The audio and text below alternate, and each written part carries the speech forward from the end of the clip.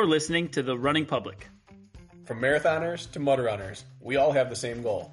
Get to the finish line faster. That's right. This podcast is for you guys, The Running Public.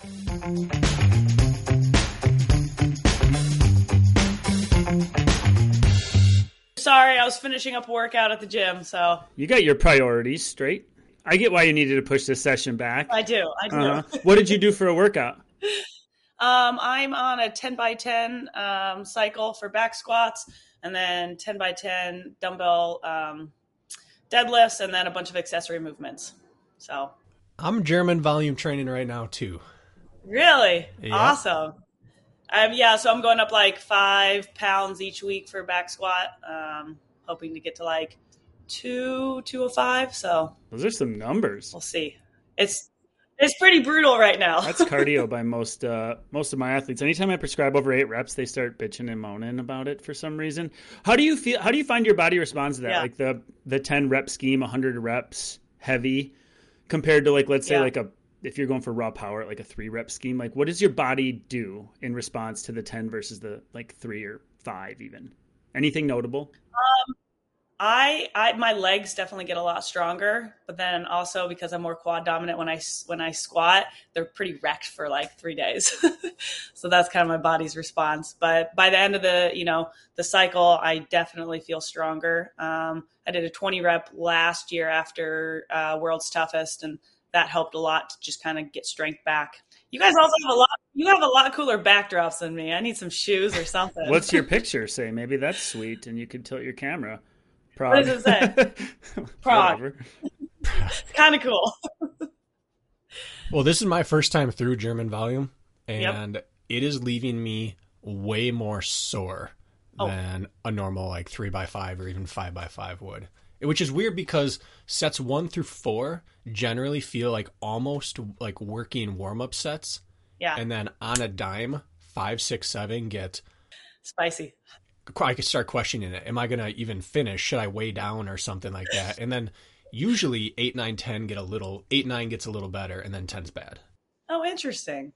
But I hit this 6, 7 low. When I hit like 7, 8, 9, 10, I'm like, I don't want to do this anymore. But like the first like 5 to 6 feel pretty good. And then it gets rough. The most gains I saw lower body with that was you just throw 135 pounds on the bar, Bracken. Actually, you probably squat this no problem. And you just do a 10-minute, 10-rep EMOM just on back squat. Have you ever done something like that? Just keep you get like 25 seconds rest. It's a real nightmare. But I've never felt more explosive than after I was doing stuff like that. And that sounds terrible. It was terrible. Even 135 pounds was awful. I truly despise high rep lifting. Yeah. It's a really uncomfortable feeling for me. I'd rather struggle for 3 to 5 than I get like. So you more of a like 1 rep person compared to like a 20 rep? Naturally, that's what my body wants, but I think by nature of that, I get a lot out of high rep programs. It feels to me like high rocks work and like ultra work where I don't think it'll help me one bit in the moment of any one exercise in the future. Yeah. But at hour 1 or hour 2 or hour 4, you can put out. Oh yeah. Have you done a 20 rep? I've done 20 rep, but never about 10 by 10s. What did you make it up to? Oh my goodness. This would have been probably 6 years ago. I started at 135. Okay. And it honestly was really difficult week 1. Yeah, it's brutal. 20 reps is a lot. Just the mobility was my issue. So I got more mobile as it went on, so it actually got easier. Mm-hmm. And then it stopped getting easier. So what does that finish at if you start at 135? I don't even remember I don't know. What for you? What did you finish at? No, I mean if you start at because what'd you go up 5 every week or 5 every session? Yeah. And I think we were doing it 3 times a week. Okay. 2? I don't remember. It was 6 years ago. Yeah, that's a lot though. He remembers everything. He's just keeping it to himself because he's embarrassed of his numbers. Uh-huh. I'm not dumb enough to do that. Yeah. Because it's terrible. I think Hunter got me on it the first time. Yeah. That sounds about right. He seems to get everyone on these. Sounds about right. I think that's when I first did it too. So, Katie, where are you coming to us from? I am in Boulder, Colorado. You're in Boulder. How long have you been in Boulder? I don't believe you're not from there, right? No, I was born and raised in Iowa.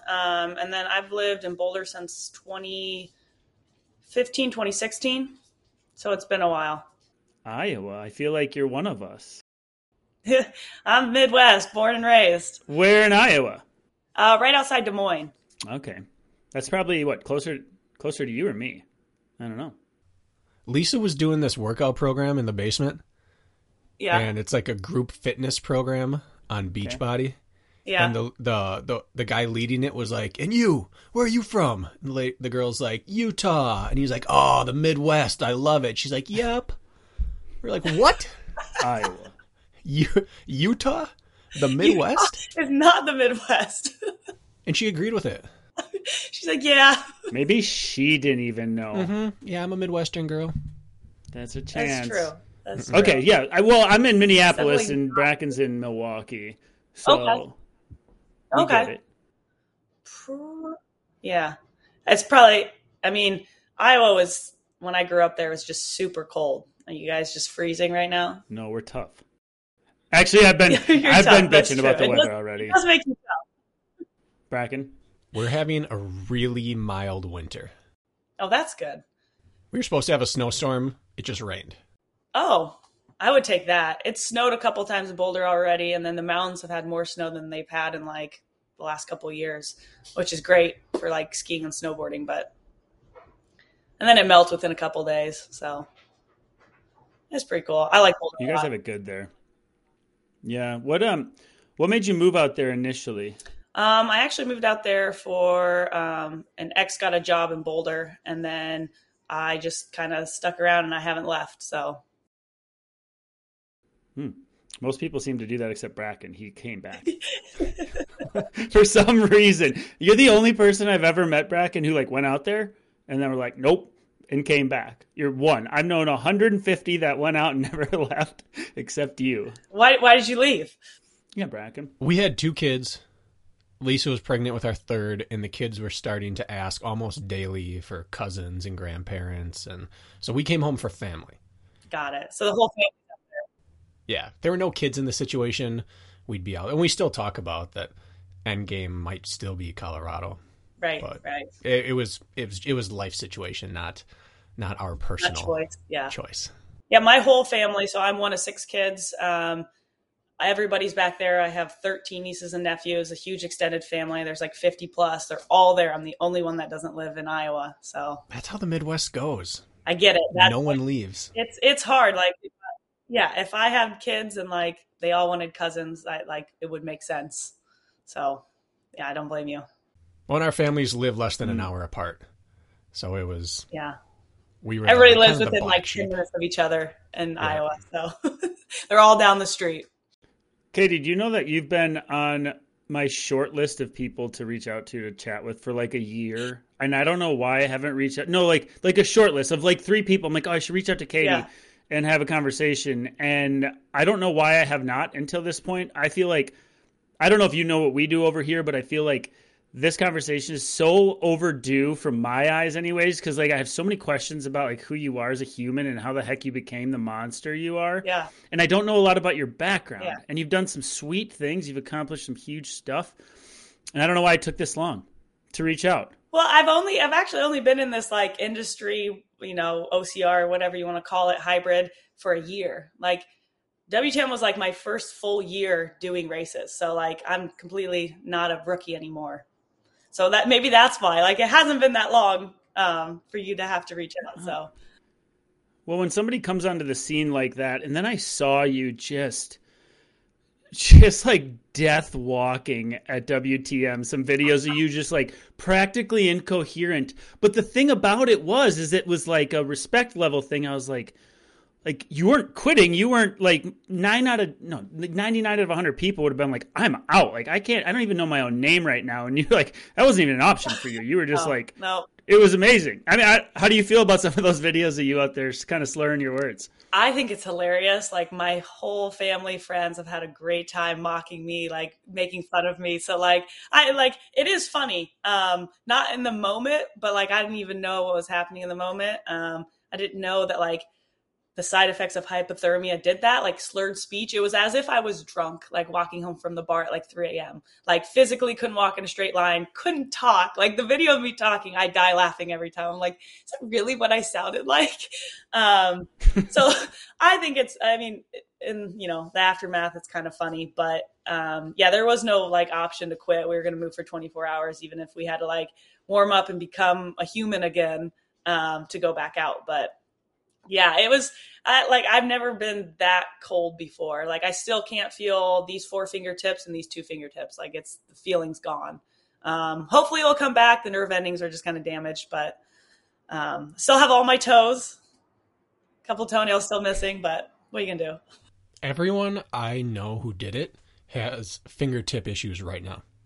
Yep. Callie had issues. Ian Floyd, we interviewed. I don't know if you know Ian. He did WTM. We talked to him a couple weeks ago. He's like, yeah, I was trying to play the guitar for the first time, and it's really weird when you can't feel your fingertips. Everyone got it this year. DJ too, he's been chatting with me about it, and I think the sensation is kind of coming back slowly, but that's it. Is that disconcerting, or are you just like, it'll be back? It'll come back. There's always consequences of doing something like that. This year, that's just one of them. I think it'll take like 6 months. I'll come back. That's a different level of consequence. Just 6 months. Yeah, it is. It is for sure. It is, but I am super personally curious how you went from, I'm assuming, like I don't know what your background is, but obviously you're an anaerobic monster, like you're a powerhouse, yet somehow you made a transition or a shot in the dark, I don't know, I guess we'll find out, into being good at like enduring, right? Mm-hmm. So I'm curious how that all goes. And we have like I feel like a lot of our listeners, Bracken, a lot of them are in the OCR realm. We do have maybe half just running listeners now, but yeah. I think a lot of our base, like the OCR crew, more is like you, like they present as more like, oh, I'm like in the gym and I'm working on strength, and they found OCR and now they're trying to become runners, for example. Yeah. And I don't know if that's the case with you or not, but I just think there's going to be a lot of people that are going to learn a little bit about maybe, I don't know, focusing on both potentially and being successful at it. But I think, I think we got to lay a little bit of a foundation, like who the heck you are, because I don't know. And Bracken, do you know much about Katie? No. And it's the weird thing because we were introduced by a mutual friend a year ago. Mm-hmm. And I learned very quickly through him that like you just do a lot of different type of training. You train how you want to train. You love throwing around weights and doing CrossFit stuff, and then just go out and attack ultras on weekends for fun, and you're good at them. And whenever I hear that, I always think, A, they're obviously a freak of nature in some regard, but generally there's only 2 types of people that do that. Someone with a huge background that makes sense for that, or people that should have had a huge background and they're just finding out now, like, I can really run. So I don't know her actual background.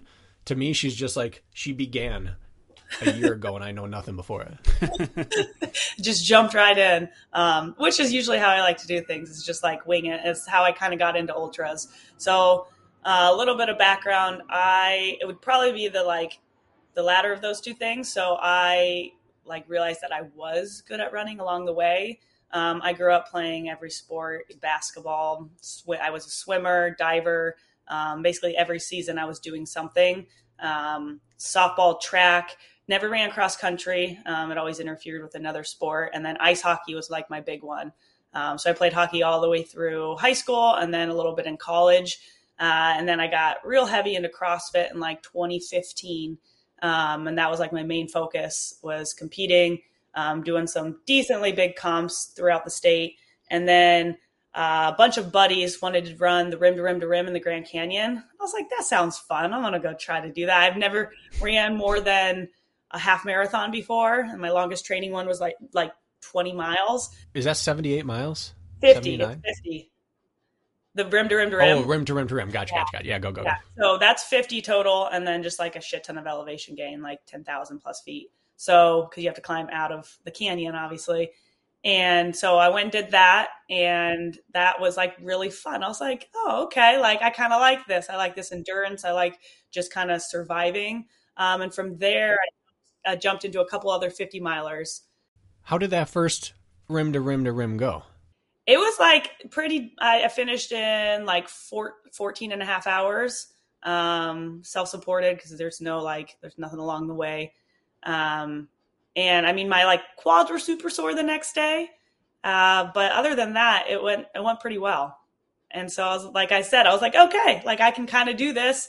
I still like to throw weight around. So we're going to kind of combine the two. I'm going to run so many days a week and I'm going to lift so many days a week. I'm not satisfied with that story yet. Okay. What other questions you got?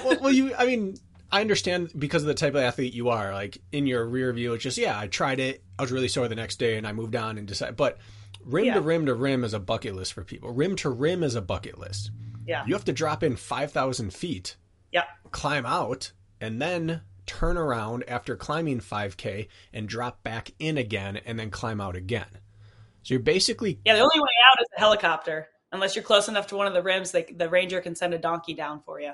And the helicopter is expensive. Oh, yeah. It's like $20,000, I think. So most people, like a big day is to climb a 5,000 foot mountain and then get down and you're smashed at the bottom. But you have to do that again. I think a lot of people forget how big it is. So when you first climbed out and you just had to gain $5,000, getting right back out of that, you have to turn and drop down. What was that second descent like? I'm assuming you'd never run a mountain before. So at that point, I was doing all my training in Boulder and doing. Oh, you were out in Boulder by now. In the mountains, yeah. So I was in the mountains, but I mean, nothing that much elevation. I thought you were coming from Iowa out there. Oh no, not where we were coming from the flat. So I was in Boulder at that point. There's hills in Des Moines. Yeah, there's hills with rolling flats, for sure. A lot of corn. Culverts and bridges. Exactly. Des Moines is hilly compared to the Twin Cities, but continue. It is. I mean, have you guys done RegBri before? Heard of that? Where you bike across Iowa? Heard of it. You get a decent amount of elevation gain on that. That's another story. But which I also have you done it? Incorporate biking into like training as well, like long distance biking. But yeah, the first like ascent and descent like weren't miserable because I don't know, like that wasn't bad. It was climbing out of the South Rim because all it is switchbacks forever. And that was pretty brutal. And like the sun's about to set, you want to make it out of the canyon. And it just like, you keep looking up and the wall is just like still there. So I would say that portion was pretty brutal. Well, you used the word fun to describe it. You brushed over it and said, yeah, I did rim to rim to rim. And then that was fun. So then I decided to start running a little more. Really though, is your mindset, was it fun? I actually, like the one word, you have one word, fun would be it? Yeah, it was fun. That's the first time I've ever seen the Grand Canyon, and that could have been why, because of the situation was fun. If you would have told me just go run 50 miles on the sidewalk, no, I probably wouldn't have had any fun. But the first time I saw the Grand Canyon, was when the sun came up and I was at the bottom of the canyon, and that was just like magnificent. That was really cool because you start around like 2 a.m. By the time you get to the bottom, the sun's coming up. So I had a great time, and I think if I didn't, I wouldn't have jumped into other ultras. And at that point, they were just trail ultras, no obstacles, no strength. So then when I jumped into like kind of the OCR world, I was like, wow, this is even more fun because I get to do like upper body strength. And then I also still get to keep running. So yeah, I would say fun. That makes sense. Okay. No, yeah, you justified it. I'm happy with that answer. Yeah, well, you probably are. Yeah. Anybody who does this stuff should be, right? So how old are you, Katie? I'm 30. You're 30. So you've been out in Boulder for how long did you say? 2015? Yeah. Mm-hmm. So you moved out there when you were like 23, post-college, I assume, or post whatever you were doing. Mm-hmm. And it sounds like you were mostly like a power athlete. What did you do in track back in the day? I did 800s, but okay. Even growing up, like running was not like a focus. I did it within sports or like to train for conditioning, but like I was never like focused on running or running workouts, intervals, tempos, like anything like that. Track was actually like my least favorite. So I didn't really start like running and training for running until after high school, after college, until I moved out to Boulder and started running in the mountains. Because I found like I hate running on the sidewalk, cement. I'll never do a road marathon, I don't think, ever. But I found like joy and love in running in the mountains. So if you lived like back in Des Moines, could you put up with the running there or no? That's mostly the reason I haven't moved basically or lived anywhere without mountains. There has to be trails wherever I live, or I can't do it. Because it's what I love to do, like mentally, and then also for like the sports and things I like to do as well. It sounds nice. I'm on a small lake here, but everything around me is county highway. And so when I leave my house, I get to go run on the side of a 55-mile-an-hour county highway in all directions. It's wonderful. Any jealousy there? That's a whole different type of like mental toughness. Like that's impressive. I don't think that's crazy. That. Yeah, it's not great. But okay, so did you show like and I don't know what you swam. I guess I'd be curious what events you swam if you were endurance swimming or you're shorter distance. But did you show glimmers of like, okay, like there is some like potential I could sink my teeth into here? Did you not? Did you blend into the pack back then, or were you kicking butt? You mean for like in sports? Like no, well, particularly like track and swimming. Track and swimming. Those were actually my like two least favorite. I loved hockey and I loved softball, and that's where I kind of like excelled at both of those. I swam because my sisters all swam, and then I went to diving because I hated 5 a.m. swim practice. So then I was a diver for the last 3 years of high school, which was a lot of fun. I was varsity level for whatever sport I was in. So I never played soccer. That's probably the only one that I did not do. Yeah. You and John Albin are the only two who have a hockey background as pro OCR or hybrid athletes that I'm aware of. I think Austin Azar. Austin played hockey. Yeah. That's true. But it has to drive a ton of glute and quad, just development. Mm-hmm. Has to. Oh, for sure. And then like you all the like the skating drills that you do as well, that's all leg power, leg drive. Mm-hmm. I played defense, so not quite as much as like someone who was a forward, but a backward skating. Mm-hmm. Mm-hmm. I'm actually not in Milwaukee. I'm in West Allis, which is adjacent, but about a mile from my house is the Pettit National Ice Center. I don't know if you're aware of that. It's the it's one of the U.S. Olympic training centers for skating. And they have an indoor track there, which is where I'll go if it's really nasty out. And the drills, any skating-based sport there, whether it's hockey, speed skating, whatever, the drills they're doing looks like the kind of thing you would do if you wanted not to cramp in an ultra or if you wanted to be able to drive power throughout an entire high rocks. Yeah. It is just so intense on contract and hold and explode and contract and hold and explode, and they're banded like speed skater walks, and they're holding for seconds in between each. It looks really, really, really terrible, but also very applicable to endurance sports. Yeah, and we did that. So I played with the boys growing up. We always had like dry land type stuff where we were doing drills like that, and then in college it was with the girls, and that was more intensive with the off ice type drills and on. And then when I was also like probably like middle school, high school, when it wasn't hockey season, we would jump in. Me and my like friends and sister would jump into speed skating, which was super fun, very hard. But yeah, I think that's probably what kind of helped develop leg drive, speed, endurance. So for sure. So as far as, and I want to move on to like where you went to college and played shortly. Mm-hmm. You said, sounds like you played for a brief amount of time, hockey in college, but like, as far as like, just cause like we have runners that listen to this podcast, obviously, like in the 800 meters, it wasn't like, oh, Katie Knight's towing the line, she's going to whoop us all. Like, was it like that or was it not? Or was it like Katie Knight's here to like socialize and she has to run around the track as part of that, so that's what she's doing? Like, I'm trying to like wrap my head around like the origin of your running. That's what I'm trying to get at. No, that was pretty much it. I was just there for a good time. It was something to do off season from other sports I was more focused on. My running origin really did not start until I threw myself into ultras and then training mileage for that each week. So probably not until like 20, I don't know, 16, 17. So you didn't identify yourself even close to being like a runner until then? No, I mean, throughout, again, up until that point, I would just run for fun. So like, a couple miles each and every day or every other day, something like that. But yeah, not until I really like thought ultras were fun that I'd identify as a runner.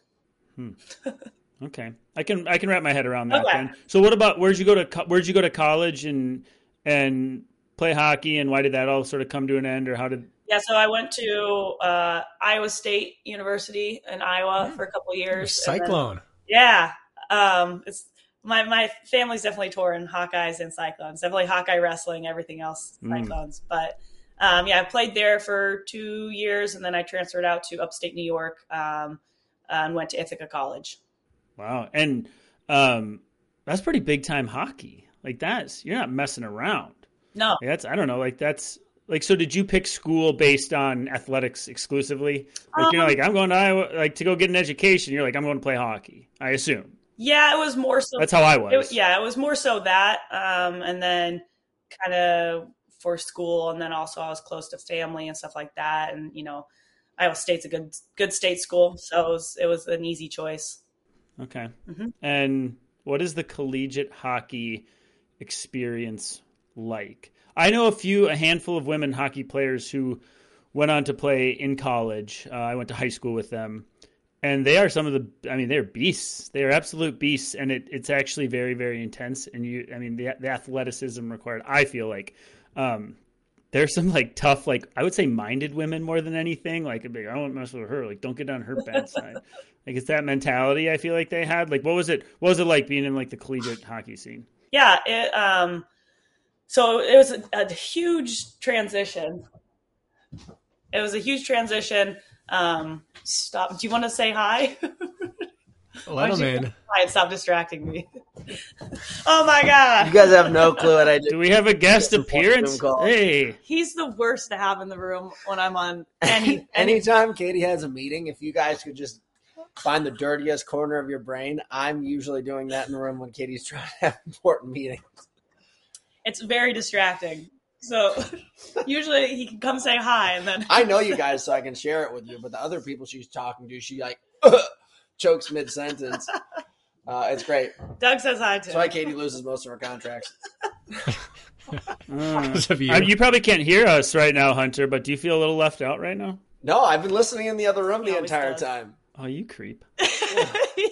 There's one of those play sets where you take the beads and you move it through the metal rod the whole way, and I've been fascinated for about 30 minutes, but my attention span, it eventually reached its limits. Now I'm going to get a bagel. The loop-de-loop's the best one of those. Dude, those ones are so great. You're like, Easily entertained. Easily entertained. If you have one of those at the house, I'll come over. I haven't seen you in such a long time. I missed you, brother. It's terrible, isn't it? I've been a bad friend, Hunter, but sure, I'll make it a resolution. How about that? The two of you guys I call never answer. It's incredible. We've been talking more recently. It's nice. You have almost a bowl cut right now. I know, dude. It's so bad. It's I don't understand where it comes from. My hair has changed. Like, how people like get like their allergies change over the years? My hair has changed multiple times over the years. Like when I first met you and I first started Spartan Race, it was straight blonde hair. I looked like one of the kids from the Brady Bunch, and now I've got this weird kind of Weird Al Yankovic hair. I pretend that him with straight long hair is pretty ridiculous looking. All right, I love you both. I'm going to get food. See you guys. Yeah. Come on, Doug. We got dinner. See ya. All right, we'll kick him out now. What I was saying is that the transition from like high school, growing up playing hockey, to women's hockey was super different, because when you grow up playing with the boys, it's contact, right? There's checking. I've been in hockey fights, like either the boys don't want to touch you or like they're like 10 times more aggressive, which they'll fight you too, which is pretty crazy. And so then going into women's hockey, there's contact obviously, but like checking isn't allowed. So I honestly spent like a decent amount of time in the penalty box, not on purpose, but just like as a defense, like that's how you get, you can only like poke check with your stick to get the puck away, where like playing with the men, you hit them and you take the puck. So that was a big transition, but I would say growing up playing with the boys was a lot of like helped me develop a lot of mental toughness. Just I had to stand my ground and take care of myself out there. I got a glimpse of that this month. My 7-year-old daughter requested to start wrestling. So she joined. We were all about it, sure. Yeah. So she joined, and the first 3 practices were great. And on the 4th, she was paired up with someone who did not want her there. And you saw that side to a boy that you don't want to see, which is, I'm going to be brutal to you so that hopefully you don't come back. So you'll quit. Yeah. Yeah. And you can see that if you're not the one who's going to quit, you would come out of that with a very bulletproof mentality. Yeah, for sure. Well, good for her. Tell her to keep going. Kick all their butts. It's brutal to watch, but if you come out the other side. Yeah. Yeah. I mean, she's only going to have great things from doing that and putting herself through it. I wrestled not like competitively, but like one of my friends like kind of got me into it, and I did like one short wrestling camp back in the day, like way back in high school. But that's a brutal sport as well. And I know a bunch of states are now allowing women and girls to wrestle. Iowa has like a bunch of high schools in Iowa I know have girl wrestling teams now, or they're trying to. So it's cool to see. But yeah, it's a tough sport. You said you got into some fights. Were they with chicks or were they with dudes? In hockey? Oh yeah. And how did they? Oh no, because there's only a handful of girls like within the high school like division, and then I played travel women's hockey growing up as well. But no, it was always with dudes. They always wanted to fight, and you're not like, I mean, just like you see in the NHL, like they'll start fights and then they just kind of let them go and then break them up. But it was always with boys. That's so wild. Some of them wouldn't be afraid to really go at you, huh? Oh, no. Were you somebody, though? I could picture you chirping in ears a little bit. You have to talk out there. Heckling a little bit for some reason. Did you have it coming, Katie? I'm sure I did for some of them. I mean, and they'd be cheap too. Like they'd slash, they would do cross check. Like Bracken was saying, when they don't want you there, like you would know. What did your dad do? How did he handle that in the stands? He was a coach. Was he on ice the moment some guy started throwing hands at you, or did he just let you handle your business? Oh, no, he'd let me handle it. He knew I could take care of myself, or I'd have to. I mean, he's been thrown out of plenty of games as well. So, yeah, I mean, hockey's just a different mentality in sport. It's kind of just rough and tough. But you definitely have some words out there, and I would definitely have it coming sometimes. Okay. Why is this, I guess, just a curiosity, because I know it's been this way forever, without as much contact in women's ice hockey? Like, what's the foundation of that rule? Like, why? I actually don't know. That's just how it's always been. I guess I've never looked up the origin to why they don't allow checking in women's hockey. It's the same as why a lot of women run 4K in high school instead of 5K. It started as we need to protect them, and then that's just what it was, and they didn't move past it. It's weird. I'm guessing that's why, like all the way through, like in women's Olympic hockey, there's just, I mean, again, there's contact, but like full blown like checking is just like not allowed. But it was frustrating and it was hard, and like that would just be like instinct to like go into the corner and like check somebody and take the puck. But yeah, definitely had to learn. Spent some time in the penalty box, more so. I imagine as a defensive player, it would really limit your ability to play all out, because you'd have to always be decelerating rather than allowing the check to decelerate you. And that would really hamstring someone who grew up with that as a skill set. Exactly. Like I said, you could only, poke check with your stick, and that's about all you could really do as they're coming at you down the ice instead of step up and hit. So it was frustrating. I think it's silly. I think it's so silly that there's not checking allowed in women's hockey. I'll have to I'm going to go look that up after this and find out why. I'll let you know. I'm sure it's exactly what Bracken suggested. I wouldn't be surprised at all. Something that has no real rhyme or reason other than when the dainty women were allowed to play initially. Yeah. Something stupid they're like too that. weak. Yeah, let them hit each. Yeah. So then you were 2 years there, and then you transferred to Ithaca. You said in New York. Mm-hmm. Why the transfer? Did you continue playing, and then what ultimately led you to stop? Because I feel like Bracken, you and I both ran in college for 4. You ran for 4 years, right? Bracken, I ran. Like that's your identity. If you're going to college and you're playing hockey, like who is Katie Knight? Like Katie Knight's a hockey player. Yeah. Like ultimately, that's who your identity is. So like parting, like Bracken and I never had to part from that. Yeah. Like we're still runners, and we're like luckily we chose a sport that's like one of the few lifelong sports. I can play it by myself, so to speak, right? Like it's running. I can go out my door. Right. It's not so bad. It's like one of the better, got lucky that way, but that wasn't the case for you. So what I'm getting at is like this was probably your identity at the time. So a shift from Iowa to New York was a big deal. To go to Ithaca, you played there, it sounds like? No, I didn't play there. They actually don't have a women's hockey team. Cornell does, and that was the goal. So the ex I was seeing, he went out and wrestled at Cornell. And so my goal was to transfer out to Ithaca and then transfer into Cornell within like a year or so and then play on their team because that's like big league. So Cornell's women's hockey team is very, very good and very competitive. And then I transferred out there. I also kind of wanted to get out of Iowa. I'm not really a homebody. I like to travel. I like to go different places. And so that felt like, even though I love playing hockey, again, my goal was to go play at Cornell. I transferred out there for, an experience, to travel, to just something new. And so I hadn't been out of Iowa before, right? I grew up there. You kind of want to get away. So I went out there, fell in love with Ithaca. And then I had 2 years left, or I would have had 3 to 4 years if I transferred into Cornell. So I was like, you know what? I'm just going to graduate, get my degree. And, so be it. I had 2 years. I had a blast.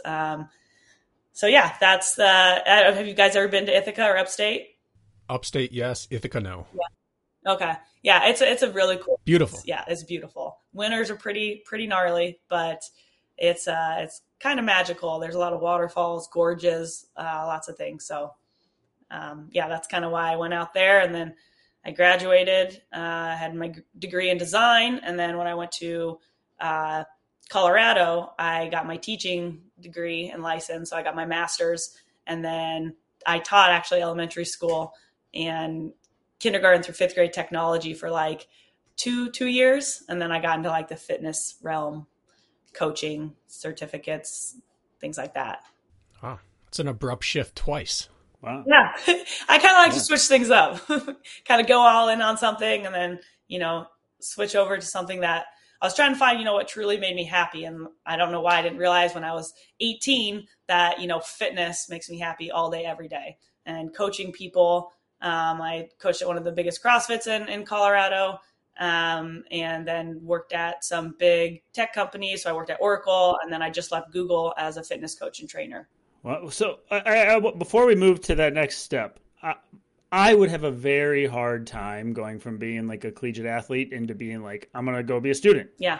Which I assume wasn't that a little weird, your entire life up until you're 20 or 21 at that point, you had some sort of athletic purpose, we'll call it. And then suddenly you didn't. That's what a lot of the runners struggle with as you get done with college. And then you're now what? Right. Right. So what did you pick up then? You're not playing hockey. So what are you doing? That's when I kind of got into lifting more so. Okay. Yeah, it was a hard transition, but I've never I've always enjoyed and loved playing athletics and doing, playing sports, but it was never my identity. It's something that I just really love to do. But I knew for me, it was there was more to life, and I kind of wanted to find out and do more. So the chance and opportunity to transfer out there, that was a no-brainer for me. Again, it was with the intention of playing at Cornell, so I wasn't going to lose that completely. You said you worked for Oracle and just got done with Google. Yeah. What did you do at Oracle? So I worked for Oracle before COVID hit, and I was a fitness coach and trainer. So I did personal training, group training, and then I coached classes. So at Oracle, I don't know if you guys know who Eric Rosa is. he was the CEO of CrossFit for a hot second. He sold his company to Oracle, and he was like, I'll only do this if you build out a huge CrossFit rig and you incorporate CrossFit into your corporate health and wellness. So I was there and I was coaching CrossFit classes. They had this like just the most amazing setup in the courtyard and inside of like a big CrossFit gym and facility. And so I coached, there's like quite a few people within Oracle employees that wanted to come do CrossFit. And then I taught Olympic lifting as well. And then like one-on-ones. So were you out in the Bay Area for that? No, that's in Colorado. Really? So they have a big campus in Broomfield, which is like 20 minutes south of Boulder. And then you did the same thing for Google?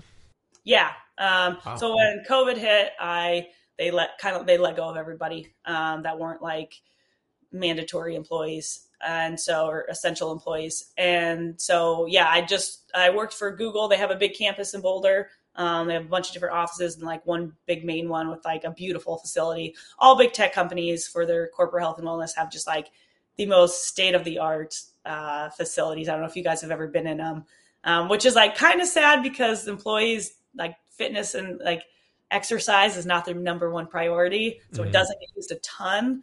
There's definitely like a collective group that just are in there all the time. But yeah, I was doing the same thing. They don't have like CrossFit style classes or anything like that. So I was just teaching like strength and conditioning and then doing a lot of one-on-one personal training. It's a very unique setting. Yeah. I have 2 cousins who work for Google, and those campuses are out of this world. It's cool. The food's great too. Love breakfast, love lunch. I didn't work so I was full-time salaried, but I didn't work until 10 a.m. So I would go for like, usually my like really big runs or whatever workout sessions in the mornings, and then just like pig out on all the food there, which was great. But yeah, it to me, so I've worked in big CrossFits teaching, classes and helping people like PR, Olympic lifts, which is cool to see. But I personally love working in tech companies and teaching somebody to squat for the first time, someone who's never been introduced to fitness, exercise, anything, and helping them fall in love with that. Like that's where my true passion is. First corporate job I applied for after getting my undergrad was at a paper mill. Oh. Very different from your high society corporate gigs. Those are about as good as it gets in corporate fitness. Yeah. Yeah. Sorry, Bracken, what were you going to say? I was going to say something, but Kirk, that reminded me. We didn't get to this with Macaulay. Yeah. My brother's name's Macaulay, Katie. Okay. And we interviewed him a while back. We didn't get to this, but his job in college, he got a job in La Crosse at a literal sausage factory. And he was there for 10-hour shifts, slightly hunched over, picking through and taking out the malformed, disfigured sausages off the line and tossing them. It was so bad that his back would cramp because he was just hunched over, just handling the sausages all day. Oh, wow. And he quit the day a guy lost the tip of his finger, and they never found it, so they started the line back up and kept going, and he walked out that day. But wait, what prompted that to enter your brain? Well, one of her first job, Oracle, and then Google, which is real nice, and then you were Paper Mill, which is run of the mill. Oh, but okay. That's not as bad as the sausage factory. Yeah, but I don't know. Paper Mill struck me a sausage factory like. Okay. Well, this paper mill had a corporate gym that looked like a YMCA built in like 1950. It was real gross, but it wasn't a sausage factory. So I've had like, not crummy jobs, but like hard jobs too. Once I got let go from Oracle during COVID, I went out to Malibu. Hunter and I went out there and lived, and there was just like no jobs in fitness anywhere. All gyms were shut down, everything. So I worked for one of his friends' property management company, and most of that job included just sanding and staining all the decks in Malibu that are next to the ocean and just like getting torn up by, the seawater and everything, or the salt water. And so I spent a lot of time just like hand sanding on my knees, like in the hot sun. So if you ever need your deck redone, I'm the one to call. But that's not the sausage factory, but it was pretty brutal. I mean, nothing's the sausage factory. You're in the front line, that's for sure. Uh-huh. So do you have so to put us on track here. Yeah. That's not derailing it. That's adding some spice, some seasoning to the conversation. Right. Well, I'm still putting the puzzle together. So you said you taught, so you don't have a degree in fitness. You went to the fitness teaching stuff after formal schooling? Yes. So to speak? Yep. Okay. So all that was like, you got your degrees and then aren't using them at all right now. No, I mean, like, teaching's always something that's beneficial for like anything you do, how to teach people, which I think helps in my like coaching and like personal training. But yeah, everything was after the fact. I've read, I'm kind of like self-taught when it comes to like reading, and then have a bunch of like fitness certificates and, whatever from like NASM and things like that, which is like the other route you can take if you don't get a, health and or exercise science degree. Well, from my experience, yes, school laid a foundation. Yeah. Because I was a kinesiology major in the next phys and sports psych. Mm-hmm. But I will tell you that I learned maybe a tenth of what I implement today in the classroom. And the first time I stepped foot in a gym to actually work is when my true learning began. After all, like the classroom, such little gets learned there until you're actually, walking the walk in the gym. Yep. So like, not that schooling is underrated. I certainly am glad I have my degrees, but I don't even remember half of it. Yeah. To be honest, right? Yeah. So. I am sure like all learned after and like being like there and experiencing it has been so much more beneficial. Yeah. So my last question about that era of your life is, I guess it's actually relatively new, is what led to the Google departure? If that was, you said, use the word love about it. Yeah. So what led to that? Just athletic opportunity or what? Yeah. I mean, like I said, I do love coaching. It is a great opportunity. Like, one of the best you can get in the fitness industry. Couple things, there's no room for growth. So if you go in as like a trainer and a coach, you're going to be a trainer and coach for however long you're there. There's no room to grow in the ladder unless you want to go the corporate route and kind of be within like it's Exos is what contracts people in for big tech companies. But so unless you want to grow that way. And then the other issue was there was no flexibility when it came to travel. So like they couldn't let me like leave for like races that, if I need to leave on Friday, or like Spartans Ultra Worlds was supposed to be Sunday to Monday. Like I couldn't have taken that Monday off. They're pretty rigid when it comes to like PTO and a cruise. And it's like one day every 6 months. And I was like, well, I was borrowing from next year, and it just reached a point that like there was no more to borrow. And so I kind of had to make a decision, and I was like, I want to really focus and dedicate my time to training, racing, and working with sponsors. And so to do that, it was hard to find time to make content, to train, and then travel for races. So that's something that I can always go back to, I think, if I want in, 5-10 years or something. But for now, I really want to just focus on this. That maybe is the most valid excuse, or not excuse, but rationale I've heard from why an athlete went full-time in on their craft. It's usually something less concrete and defensible than that. Well, good. I'm glad. That sounded great. Yeah, it passes our BS meter. Yeah, good. All right. I bought it. Yeah. What year was that you left Google? This was in April I left, or May. Okay. No, I left in August. I can't even think. Yeah. So August I left. Oh, well, you're talking like 4 months ago, August, 5 months, whatever it is. Yeah. No, this was very recent. Oh. Yeah.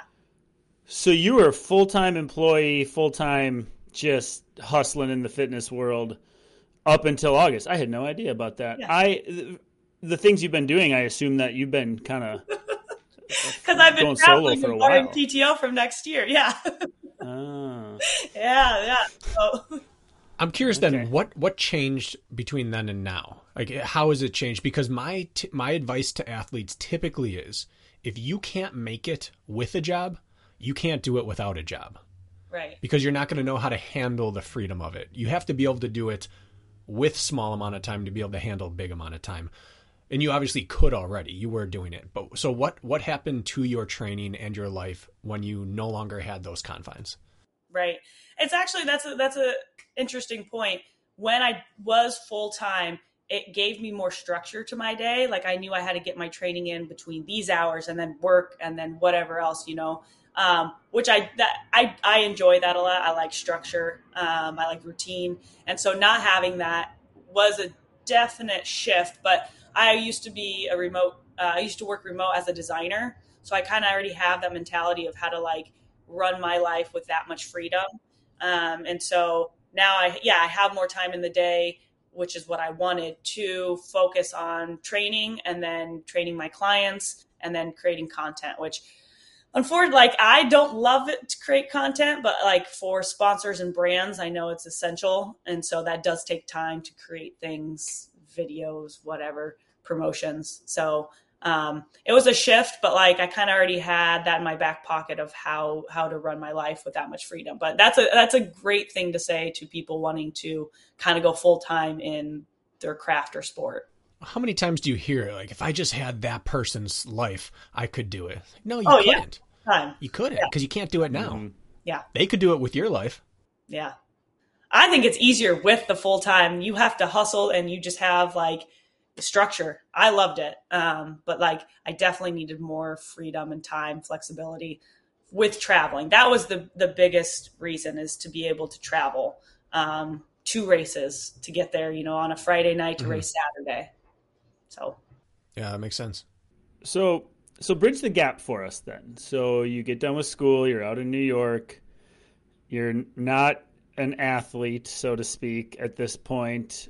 And then so you're doing CrossFit now, it sounds like you're going to CrossFit boxes and you're participating as like an attendee of these initially, right? Like you're fit, you're just working on your fitness, got into weightlifting, got into all that. And so is it as clear as like you went and did rim to rim to rim one day with an invite, and like that is actually like one bookend to like your endurance chapter? Like that's definitively where it started? Like you weren't dabbling beforehand, you did rim to rim to rim, and then we're like, yep, I'm going to do this now, I think. Like it's that cut and dry? Yeah, you got it. That's the 100%. I know it's like, wow. Life is kind of like this, but that really is like when I started to train for rim to rim to rim, I think that's a bookend of like, I want to do this. I enjoy it. Like I'm going to see where it takes me.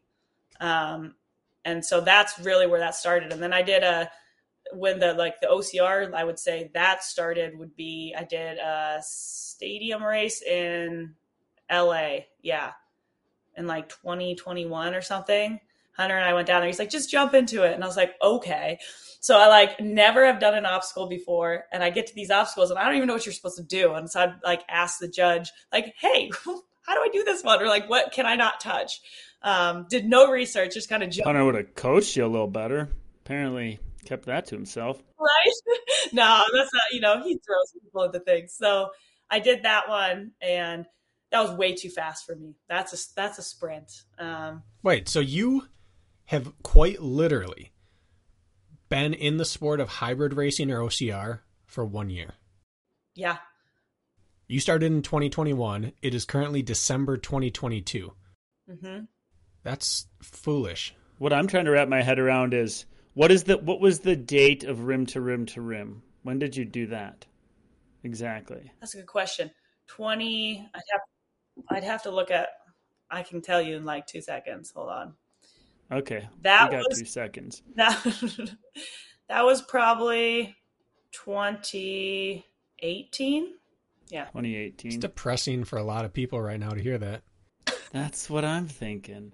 Because you were, 2020, in 3 years, you went from your first sort of like identifiable endurance venture, and in 3 years you become a world champion at WTM 3 years later. I guess so. Yeah.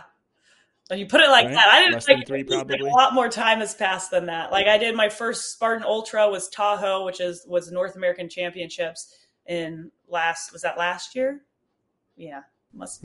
Yeah, last year. Yeah. Because I went straight from that Spartan Ultra and then WTM. Yep. Just making sure we're clear. You got it. Listen, I've never made it out like that, so I'm glad you have.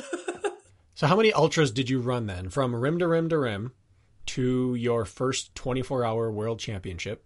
How many, because you only did 3 Spartan races, I think. Yep. So how many running races and ultras did you do along the way to help build up this? I did let's see, I did rim to rim to rim. I did Bryce Canyon 50 miler. I did a couple of 30-mile just trail ones. And then I did Matt B. Davis's ultra virus one right when COVID hit in 2020. And I think that's it. Yeah. So 4 or 5. So you jumped right into the deep end, but you've only been in the deep end for 7 races, 8 races. Uh-huh. That's how I like to do things. You just do them. Send it. That's like truly my vibe. It's just like full send. Wow. I have a side question with this. So you mentioned that you did the stadium race and it was fast. It was too fast for you, so to speak.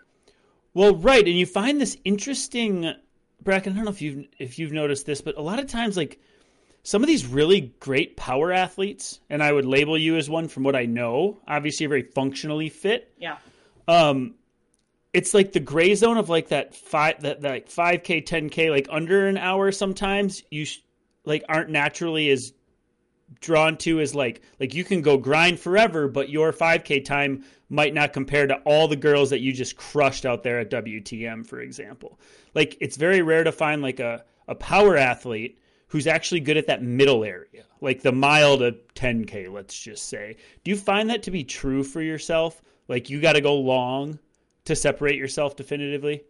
Absolutely. And I've been saying that like as I've gotten more experience and like tried shorter distances or like anything under an hour. And that's just like not my vibe. I like to be able to, I need more time, right? To like separate myself and get ahead and stay ahead.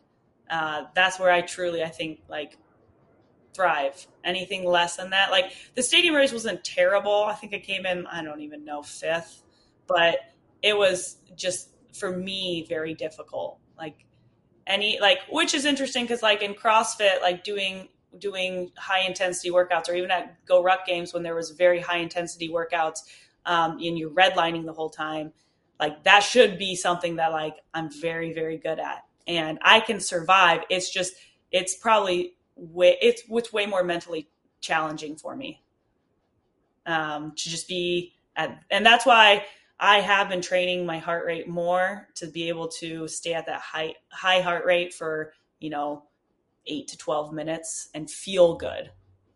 Because I can do it, but I feel awful. It's a hard question to answer, but are you a good CrossFitter, or were you? I would say yes. I have the skills. I can throw around the weight, not to the extent of like the CrossFit Games or regionals or something like that. To be able to do that, my Olympic list, my snatch would have to go way up. And right now it's just like functional. I can compete in competitions if I needed to. I almost did one before I lost both my big toenails with a bunch of girls in Colorado. That was pretty big. But yeah, and then there's also, you have a lot of components. So you have gymnastics. So my gymnastics skills are just not something I've practiced because I've never really like went full force into CrossFit. So those two things would have to really improve for me to be super competitive. So how is your CrossFit Metcon game, like the CrossFit endurance style? You're talking those Right. 6. I love those. Yeah. Are you good at those? Mm-hmm. So I can grind away at those. That's usually why people want me. Like if there's like a CrossFit Confident teams, like that's usually why they want me. Not because I can lift like a ridiculous amount of weight, because there's some strong girls, like very strong. So where's your disconnect? If you have the engine for 24 hours and you have the get up and go in the engine for 12 minutes of station work, where's the disconnect for a 12 to 20 minute hybrid event? Usually it's just like, for me, I think it's just like experience and working on that kind of realm. Like it's something I don't usually do. Like, with CrossFit, you're like, that's like heavier, high intensity weight that, you're throwing around. And then endurance, when I go out for like, my endurance runs, things like that, they're just two separate. So like probably just time and working on that. So like working. You could. Like, yeah. Like if I really dedicated my time to like high rocks or something like that, it would be something that I would need to work on and improve. But when my heart's not in something and I just don't want a full set, I'm like, nah, I don't want to. So, okay. But like things like I'm right now, like, even though it's not until April, I'll be prepping for Go Ruck Games to get better at that so that I can not just survive. I can actually just like, smash everybody. That's the goal. That's the goal anyways. All in or all out. Yeah. That's okay. Yeah. But I guess my question with that then would be like, when you stumbled upon this ultra scene and then realized you loved it and it was fun and you were good at it, like all in, can one be all in on all things? Like obviously your functional fitness and ultras, like like how do you manage that? I guess is what I'm really wondering. It's definitely a fine line, and it changes throughout the season. So like the beginning of this year and then after WTM, it's been strength building. So it's going to be way more functional fitness, like regaining muscle mass, strength. I left WTM weighing the least I've ever weighed in a long time.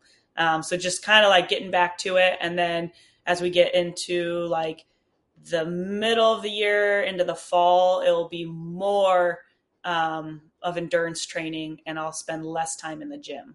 So you kind of have to build a strong base, at least for me, and then build that, keep building, and then hit the endurance running. Do you have what you would consider your most typical block where you're keeping in touch with both? Because we've recently done a couple episodes. One was strength training for runners, all the different ways you can possibly get it done to get the benefits. And then the other was atypical running training programs where some people run 15 times a week, some run 3 times a week, but it's how you fill out the volume. Yeah. You obviously do things differently throughout the year, but always differently from what most traditional endurance athletes would be. So do you have a most typical block that you would follow to hit both, or do you really move from emphasis to emphasis? I would say usually more emphasis to emphasis, but a typical block, like if I'm in like the heat of things with I need both endurance and strength, is I'm spending Monday, Wednesday, Friday, big strength session, and then hitting like some kind of run or bike in the afternoons, and then Tuesday, Thursdays, very endurance heavy, where I'm doing a 2-a-day, whether it's bike and bike or run and bike. And then Saturday is usually my long endurance day, Sunday's rest. I would say that is a typical week in like the heat of things. What does big strength day look like for you? Big strength day. That's where I'm hitting like, so say I'm on like a 10x10 cycle, or, German volume training, or it's like doing Wendler's 3 or 5-3-1, something like that. So I have a big compound lift in the beginning, and then I'll have accessory movements, and then some kind of Metcon, where I'm spending, if sometimes I jump into competitor class at my CrossFit gym, which I love. So I'll do my own lifting, and then I'll jump into the Metcons just to like spice things up, because they're regional athletes. So keeping up with them is really, really nice. It pushes me. And so that'll probably be like a 2-hour session in the gym. So you're using circuit work or Metcon as a finisher to your major lift work. Mm-hmm. I like that. Yeah. I like that too. So breaking it down, you're in the gym under load 3 times a week for sure, and then you're probably hitting some sort of aerobic conditioning every day other than Sunday. So you're hitting like 6 days of aerobic conditioning, double days almost every day, basically, at this point. Yep. Is that something you were doing even while doing the corporate thing, or has that been a newer? Yeah, so you were grinding either way. I've been doing 2-a-days like that since like 2020. They're so powerful. They are. Not that we need to like get way into the details with it, but like what would that day look like when you're working corporate, like on a Monday? Like how would that day break down? Like what time would you get up, all that? Because some people need to learn what hard work is and discipline, and some don't, and I'm sure there's some listening who need to learn. So I think you could just set an example for them. So what does that look like on a work day? Yeah, on a work day, the good thing about having a corporate job in like fitness is that I would be able to work out at work. So there I could take an hour, like my lunch hour, right, my break, and I would hit a strength session. But I always got in my endurance work before I got to work. Whether that was, some days that would, like on Wednesdays, I made that my big endurance days. And so I'd get like a 3-hour run in the mountains, and then I would go to work, do my job, and then usually hit a strength session wherever I could throughout the day. This is why rules don't matter to everyone in every circumstance, because most power-based coaches would say, and we've even had people on here saying, why would you even bother lifting after cardio? Or why would you ever do anything in the morning other than lift when your hormones are at the highest? And that's right up until it's not. Yep. I just basically did what I could with the time I had to do it. Mm-hmm. So if that meant that I could, because by the time I get out of work, it would be dark and I can't go for a 3-hour run in the mountains when it's dark. So ideally you don't, right? But when, push comes to shove, you kind of have to. Yeah, you take what you can get. Yeah, there's plenty of people out there who have to do the same thing and do it every single day. And rules, that's a good point. Rules don't apply sometimes. How long did it take you? Because this is a real struggle for a lot of runners who are already doing their thing, and adding in strength work on top is really hard for them to handle. Mm-hmm. So and I say I wouldn't be able to do what you're doing right now in terms of do a 3-hour long run and then a strength session later in the day, unless it was all from the waist up. So how long did that take to build into, to be able to handle? Did you ever do compound lifts after a 3-hour run? Not directly after. So probably give myself same day though? Same day. Yeah. Okay. See, I still couldn't do that. Well, like I said, you have the time, you have to do it. And sometimes it would be that I would be able to, because I worked from, noon to 7 or whatever, that's the options I had. But usually I would do the opposite, right? So it would be my strength work in the morning, and then endurance in the afternoon. But how long did that take? I mean, it's what I've kind of always known ever since I started training like this. And so I think my body just adapted over time. There are definitely, at the end of a training block where I feel pretty dang run down. I'll take a solid week and not do anything but hike. And after big, endurance events, so last year at Spartan and Worlds and World's Toughest this year, lots of hiking. Eventually jumping on the bike. And now, I took quite a few weeks and back into strength because it just havoc on your adrenal system. And I felt that last year a lot more just because I did 2 24-hour ones back to back. But I was always nah, I'll be fine. It's no big deal. But learn the hard way. That's not true. And the more time you take to recover, you're if you don't, you're just prolonging that struggle and it's eventually just going to break. People say you only have so many matches in your box for ultras or 24-hour races like that. And I think that's true. Yeah. If you don't take that recovery right away, you just prolong your ability to build again for something else. And you never end up getting anywhere. It's just wheels spinning. Sounds like you believe, we don't hear many athletes anymore say we take Sunday off, Sundays off. A lot of them are no day. I'm a big believer, take that day off. What are you trying to prove? That rest is going to do you more good than getting out there and hammering something else because it's only going to take away from your workouts next week and it's a snowball effect. Is that part of it for you? The day off always been the deal? Because your 6 days of high volume, really, when you look at it. You put a lot of time in. So has that just always been your routine? No, I would say initially rest day was the hardest day to just not do anything, to eat a lot of food, to stretch, to drink water, more, to recover. That was really hard initially. And now I look forward to that day so much. And it doesn't have to be Sunday. Some people for some of my clients, it's, Friday or Wednesday, whatever it works in your week. But I do think one rest day, I'm sure you guys take a rest day, 1 or 2. It's just very beneficial. And I think more people need to realize that. That's surprising that you haven't heard that. People don't like rest days? What? Well, we don't dive into it that specific conversation, okay. But a lot of our, when they lay out their week, it's, there's no time, even if it's not formal training, their hobby then is to go, downhill ski or cross country ski for 6 hours on a Sunday. Be well, that's not rest day. There's a fine line between active recovery and actual recovery, and you might be crossing it, right? That's more like that sort of thing. Oh, okay. Got it. You kind of exemplify something that I've noticed in this space because we come from, we grew up doing every sport as well, but by the time we got to college, running was what we did. And in the running world, if you grow up running, you know the rules of running and how to train for it. Not everyone really understands them. Not everyone knows the best version of it, but you understand the rules of how to be good at running. But the people, and this is where hybrid racing and OCR has been so mind-blowing to me, the people who find it late don't know all the things we knew, but they're not beholden to those things either. And I first saw it actually with Hunter. Mm-hmm. He didn't follow the rules of how to be better at running. Yep. And it was almost like because he didn't, they didn't apply to him. Whereas if I stopped following the rules, I feel like it wouldn't work for me. And you seem to be the same way where, and correct me if I'm wrong, but you seem to prioritize getting your volume in whatever form is available to you that day, rather than I must run X. Yeah. Whether that's times per week or miles per week or hours per week.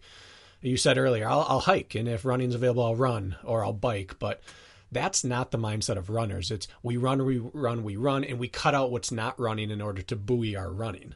And you don't follow those rules, and it seems to work for you. Yeah, I don't follow a lot of rules if you haven't noticed, but I would definitely say that's true. And then since I've been in Boulder and then more in the running like community and world, I've been around like top-notch runners, right? And that's exactly what they do. It's to a T. They follow this. This is what they do. And I think sometimes it creates a negative impact on them, because if they don't, it's kind of like a mental like, oh, shit, I didn't get that in. I didn't get that tempo run in. I didn't do that. And so I think that can not be as beneficial, where for me, it's like, if I don't get that in, I'm going to go and mountain bike and I'm going to, be happy and I'm going to eventually get that tempo run in. But if I can't, that's okay.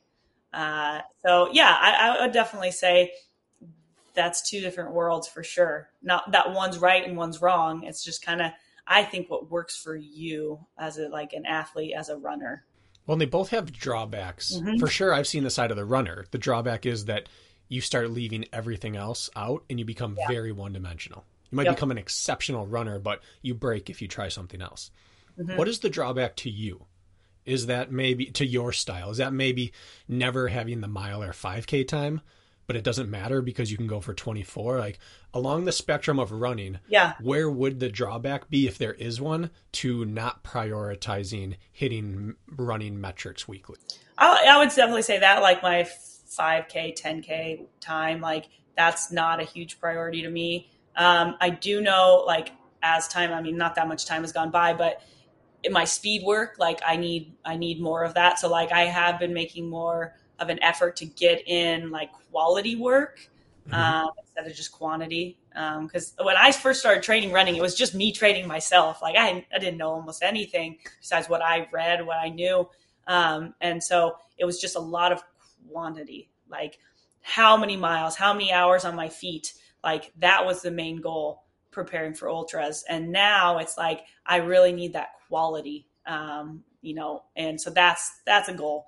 And it has been for the last, 6+ months, when I'm like, okay, I really need to focus on that if I want to do fast events. Well, at least you're building some speed on a foundation. Yeah. Which, putting in time. So you're doing it in the right order.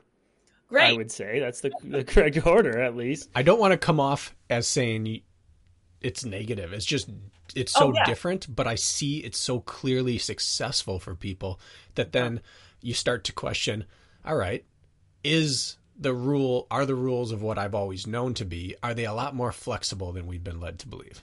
Well, I think it just depends on what your goals are. Like if your goal is to be one of the fastest marathon runners, probably like you want to stick to more so your path and your route. But for me, when it comes to like hybrid racing or like ultras, like it has been working for me. And then there's always things that I can like add on and improve to. So like getting faster. So say like they have another type of like 12-mile or less ruck at like Go Ruck Games or something. I need to have that speed work in, because I don't get that time to kind of like prove myself or endure. 12-mile ruck is considered speed to you?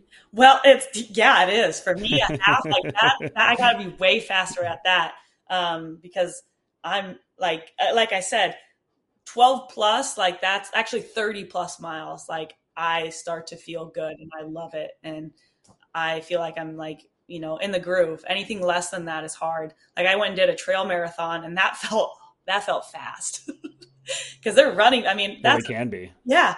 So I was like, wow.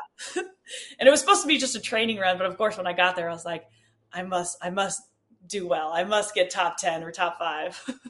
So have you been like, when you entered the CrossFit realm, I want to know how long you've been competing, like how long now, like instead of like just in quotes, like being fit and working out makes me feel good and look good and all those things. Like when you like turn the corner and been like, I'm training for performance, like when did that shift happen? And I'm getting to a follow-up question to this, but like, and that, like, what were you training for? Like, what were the first things you were training for to compete for, like an output or a metric? Like, what would that have been? Yeah, so that was probably like in 2017, and that was training for CrossFit comp. So like, there's one for Granite Games, like some of the bigger ones, training for the Open, do well in the Open. Aren't the Granite Games up here in my neck of the woods? Yep. Yeah. They're in Minnesota. So like that was eventually the goal, to get there. So that's when I would say the switch happened to be like, okay, I want to be competitive. And then competitive in the OCR world was that Tahoe race to qualify for Spartan Worlds. Okay. So you've been training for performance now for a while. Yeah, a decent amount. I mean, years, 5, 6, 7 years. Okay. That makes sense to me. So like you said like you're all in, like you're all in, you're going big or you're really not dealing with it. Yeah. But now like you're like too good at more than one thing. So like, can you be all in on both sides of the coin, or do you look at them as like synonymous with each other? Like, no, my CrossFitting and my hybrid can translate to my ultras. Like, what are you all in on? I think is what I'm getting. I'm like what is the competition focus for you when like you could go a couple of ways? Right. Is it everything or is it not? I like to think that like my strength training prepares me for ultras and that mindset, and then like vice versa. So training for ultras helps me with my strength work as well. So I like combining everything, and seeing where that takes me. I think you can be all in on both, but like I said, it's a fine line. So it depends on the type of season, where you are in the year, and going from there. But I mean, I like to be all in on everything. Full send.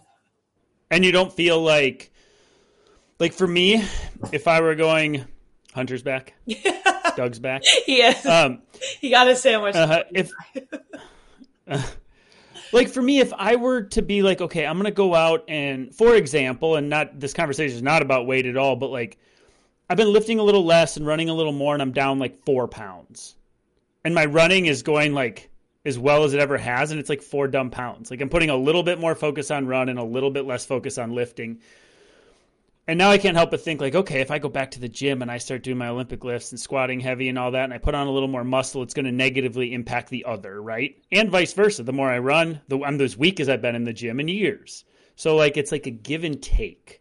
It's the main thing I wanted to get at with you today was like, how I look at it is like, do I want it all? Absolutely. I want to be huge, jacked, and a sub 15-minute 5K. I want to be everything. But I realize at least my body doesn't work that way.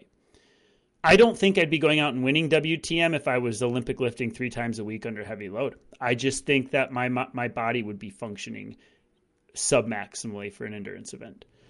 So the real itch I wanted to scratch with you is like, how do you do it? How do you juggle it? How do you justify one for the other? How do you like manage it all in your brain and in your body? I know it's a big question, but like for me, that's what I would have to figure out. Like, how do you do it all? All of our listeners want to do it all. All of our hybrid athletes want to do it all. And you're one of the few who like are on both ends of the range. And so like, just like dissecting that little thing is super interesting to me. So like, I'll let you just go, but like, what are your first thoughts on that?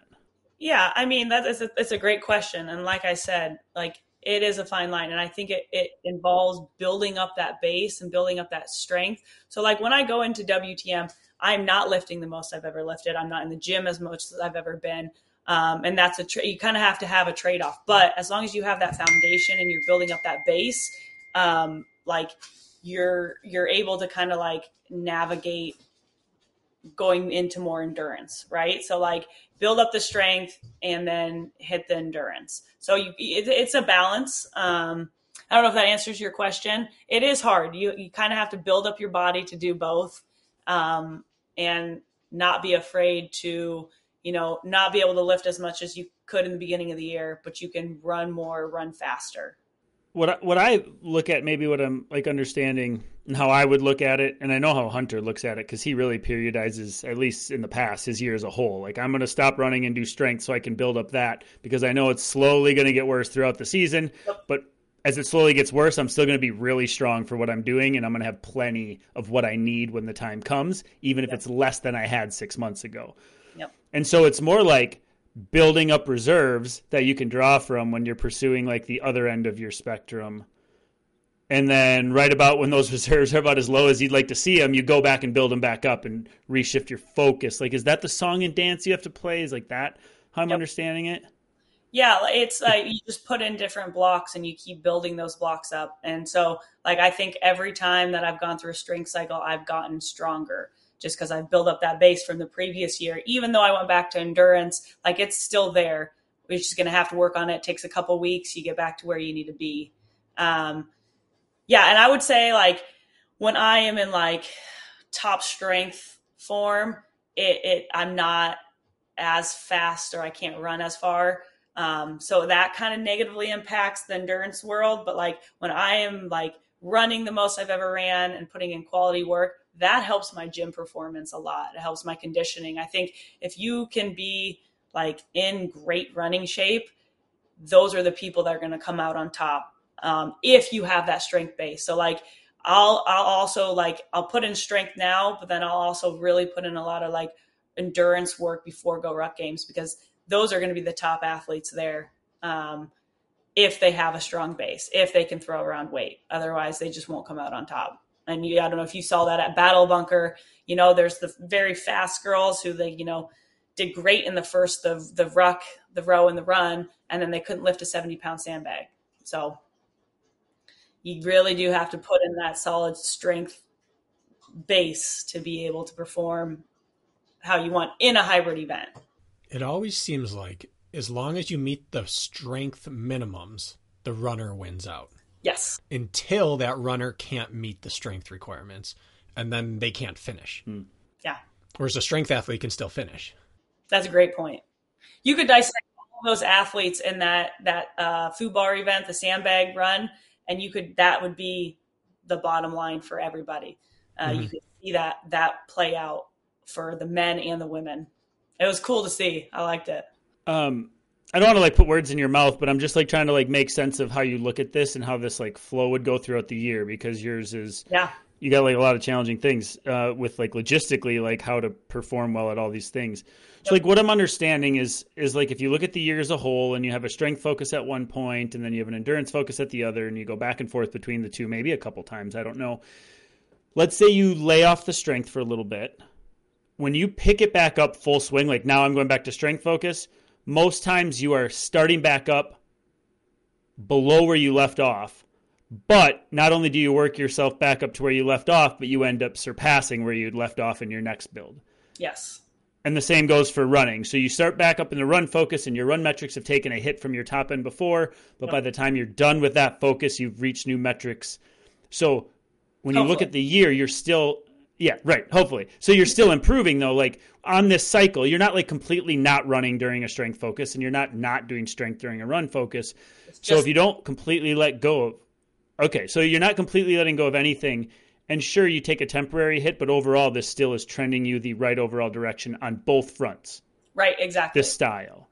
So the end, so the end of the year into the new year, it will be all strength focused, but I'll always still put in some type of endurance work. So then when I pick that back up full swing come, middle of the summer into the fall, when I have a lot of it, like endurance, ultra races, things like that, it's not completely gone. And then during that time period, I'll be doing strength, but it'll be more like accessory work. It won't be like, a big lifting cycle. But it will be still something able to keep the strength I need to perform how I want. Okay.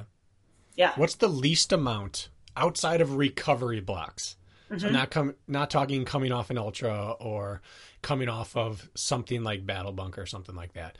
If those are like the final 10% of your spectrum, if you look at the middle 80%, what's the least amount you would ever run or the least amount you'd ever lift during a week? So I would say if like I'm more focused on endurance work, like I said, middle end of the year, I would probably be only in the gym like twice a week, and not lifting nearly as heavy. And then for running, how many miles or how much time? Doesn't matter. Frequency or duration. Frequency and duration. So like right now, it's probably, for me, it's like a happy thing that I do. So I still always keep probably at least 20 plus miles a week, which is not that much for like an endurance athlete. But when I'm putting in that much volume for strength, it's, where I like to keep it at. And that's just fun. That's something Doug and I just go to. It will be more just like quantity, not quality, during strength blocks. There won't be a lot of emphasis on like speed work and things like that. A lot of biking, a lot of mountain biking during strength blocks as well. So if you took your two lowest denominators there and it would be, and combine it into your worst possible training week, if you happen to do them both, it would still be 2 strength workouts per week, 20 to 30 miles of running plus hiking and cycling. Yeah. So at no point are you really leaving any out. You're Not just really. tipping the water back and forth. Yeah. Think of it like a scale. Yeah. So both are always there, but just which one is taking over more. Okay. So your theoretical worst week is still a real week of training for most people. Probably. Yeah. Okay. I think that's important to realize. Yeah. Yeah. No, that is a very important thing. And it's like, what are your goals? Like, do you need to do that? Or do you want to be just like functionally fit? Do you want to just look good, feel good? Like, what do you want? So for me, in order to perform how I need to, that has to be the case, which is a lot. And it's hard. Don't get me wrong. Like, it's hard. Yeah. But I do want to hear the other end. What's the biggest you get up to? The biggest? Yeah, both running frequency and volume, and then also total hours of training per week. Yeah, so I'd have to look at like my Strava and metrics, because that's a great question. So I'm just gonna like ballpark it. So when I'm in the gym, like strength heavy, that's like a couple hours every other day, and then almost every day. So that's 2, 4, 6, 8. That's 10 plus hours of strength training a week at least. And then when you're talking about like endurance work, there are weeks where I hit 60 plus miles this last fall, or like even more. So like when I did like a bunch of like ultra races too, that's just adding mileage and things like that. And I'm also biking 2 to 3 hours every other day, Tuesday, Thursdays, things like that. So it's a lot of time. So 60 miles of running plus another 8 hours of biking. Plus. Probably, yeah, somewhere around there. Plus 10 hours of strength. Yeah. Not at the same time though. So like when I'm like the question, like if I'm strength heavy, that's how much time, and then endurance, that not together. That would be insane. Right. I don't think I would sleep. But so then final piece before Kirk, you run with it. Yeah. If you're strength heavy and you're doing your 10 hours of strength and maybe 20 to 30 miles of running, how much other cardio are you stacking with hiking or cycling? So during those kind of like training blocks, hiking usually like active recovery type thing, like hiking out with Doug or something like that, walks in the morning. Other cardio would be like Metcons and WODs, which are very cardio intensive in the gym. So that's like in combination with like lifts and those 10 hours. But is there biking during that time? Yeah. So I'll bike usually, when I'm doing a ton of strength work, like Tuesday, Thursdays Tuesday, Thursdays in the afternoon. For roughly how long? I'm trying to build out hours here. Yeah. How long? Probably like if I'm on the mountain bike, an hour to 90 minutes or less, depending on the trail I'm doing. or road bike, gravel bike, that's probably like 2 hours. Okay, so you're looking at a minimum of 15 hours a week in any one given block. Hopefully. Yeah. Okay. Yeah, that's the goal. Life gets in the way, but yeah, it's the goal. Okay. Thank you. Yeah. Good for people to hear. Yeah. I mean, the time commitment, whether your focus is on one end of the spectrum or the other, like there's still some sacrifice being made to carve out the time for sure. Yep. I was just going to say that I think people like you have it figured out more than people like me. And I'm going to say it, or a lot of our listeners, in the sense that I'm learning this. I'm almost 40. I'm 39, so I'm getting super old and smart now. So maybe it's turning a corner here. Yeah, wise. Yep. But like the seasons of life thing, like so many runners are just like single track focus, and what you do is you end up just running into the same ceiling and the same dead end over and over and over and over, to the point of boredom, to the point of like not being able to progress in any way because you're only achieving the same stimulus and goals. And whereas like somebody like you who is having to like periodize in a yearly scale with different shifts and focuses, like I feel like you just get to jump your next like little ceiling and then jump your next little ceiling, and you get to go back and forth with like a freshness every time. Maybe I'm oversimplifying this. And I finally realized this, like for example, this fall I spent all of my emotional and physical energy, like I was running and training, but every weekend I was out in the middle of the woods bow hunting and camping, and I just like didn't care about my run and now running stuff. And now like I'm back and I'm invigorated again to go tackle something different, right? And before it's just like most of our listeners are doing the same old shit over and over and over. And I just feel like people like you, we had Chris Rogloski on last week. She would be another example. Like, well, you're never going to hit ceilings or be bored if you're constantly shuffling the deck. And so I just think like, I don't know. I think there's something to there in the longevity piece. Like your stoke on competing and training and life seems high. This seems very genuine and authentic to me. And same with Chris, for example. And I know you two are now rivals and fierce enemies. But I think and Hunter's the same way with his vivacious personality and his big wackiness. But he's also chasing different things all the time. And I think there's like something to like the people who are living their truth like that are the ones who are like doing things like you are. Like, you want to go talk to like a road 5K-er like who's been doing it for 20 years? That's going to be a boring conversation. Boring. They seem miserable. But not with people like you. Do you understand what I'm getting at though? Am I making any sense? No, I 100% agree. Like when I'm like at the end of like a strength block, I'm like, oh, I want nothing more than just to like spend hours and hours running and biking. And then once I'm like to the end of that, I'm like, man, I miss the gym. Like I want to get back in there. Like I hate that I'm not like, I don't feel strong or muscular or anything like that. So like having that shift in different waves, cycles of life, however you want to put it, I think that's very beneficial. And you kind of like get re-excited about things, or like you find a new race. Like I went and did swim run world championships. I haven't swam since high school. So training for swimming again, like that was fun until it wasn't. And then you kind of shift into the next thing. So yeah, I think it's very important. Every year I have athletes, the same conversation happens, which is how long are we going to stay in base phase? Or how long are we going to keep this power phase going? And when I first started coaching, it was often like, well, until we start to stagnate, until we stop seeing our metrics go up. And that's a good answer.